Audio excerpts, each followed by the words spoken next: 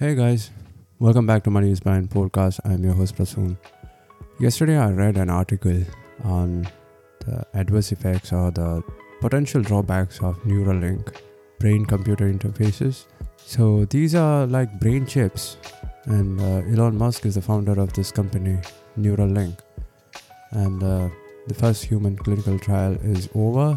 The patient has recovered properly, and even though they started with paralyzed patients, its potential for giving sight to blind persons is tremendous, and we are looking forward to it.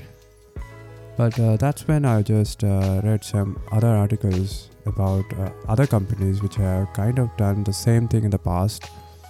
And you might have heard about this company. It's called Argus 2. It was another retinal implant, and they have been doing it for several years. But the sad part is that it was costly, it was expensive. One of the patients said that the whole procedure for implanting this device to a completely blind person inside the retina, which is a neural tissue, then optimizing the computer, learning how to use this Argus implant, everything costed him about $450,000. And the worst part is that this company, they couldn't find a way how to make this profitable, even though they were charging exorbitant amounts from the patients. And since they were not able to find out how to make this accessible to many persons at the same time by reducing the cost, this company, which is called Second Sight, that's the name of the company, it was closer to bankruptcy in 2020. That's like 4 years ago. The CEO of that company resigned, and many patients have been suffering. They've been finding it very difficult to get support for their retinal implants. Imagine yourself in their shoes. Imagine you implanting a chip in your brain or your eyes, and then the company shuts down. And when something happens, when the computer which is linked to that implant breaks down, or when it stops working, you can't find support to fix it. What are you going to do? This is something, this is a big problem, and you should definitely consider this when you are trying to get an implant in your brain or any part of your body. It doesn't matter if it is your eyes or brain.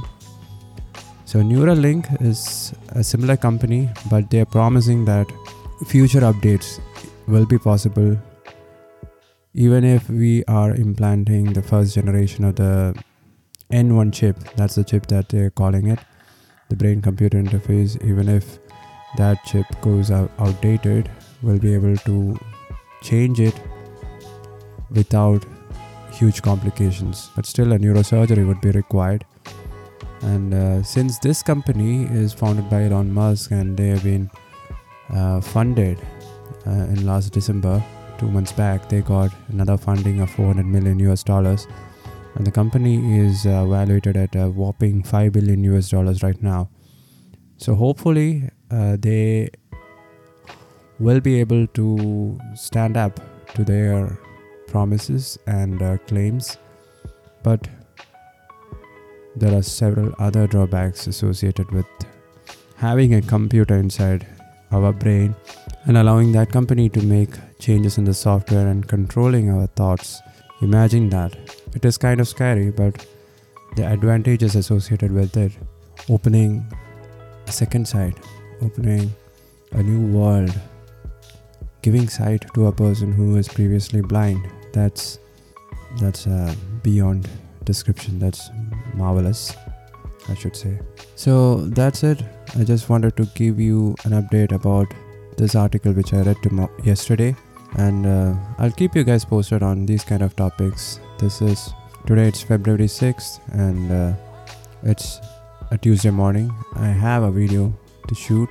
That's it, guys. I'll talk to you tomorrow. You guys take care. Have a great one. Bye-bye.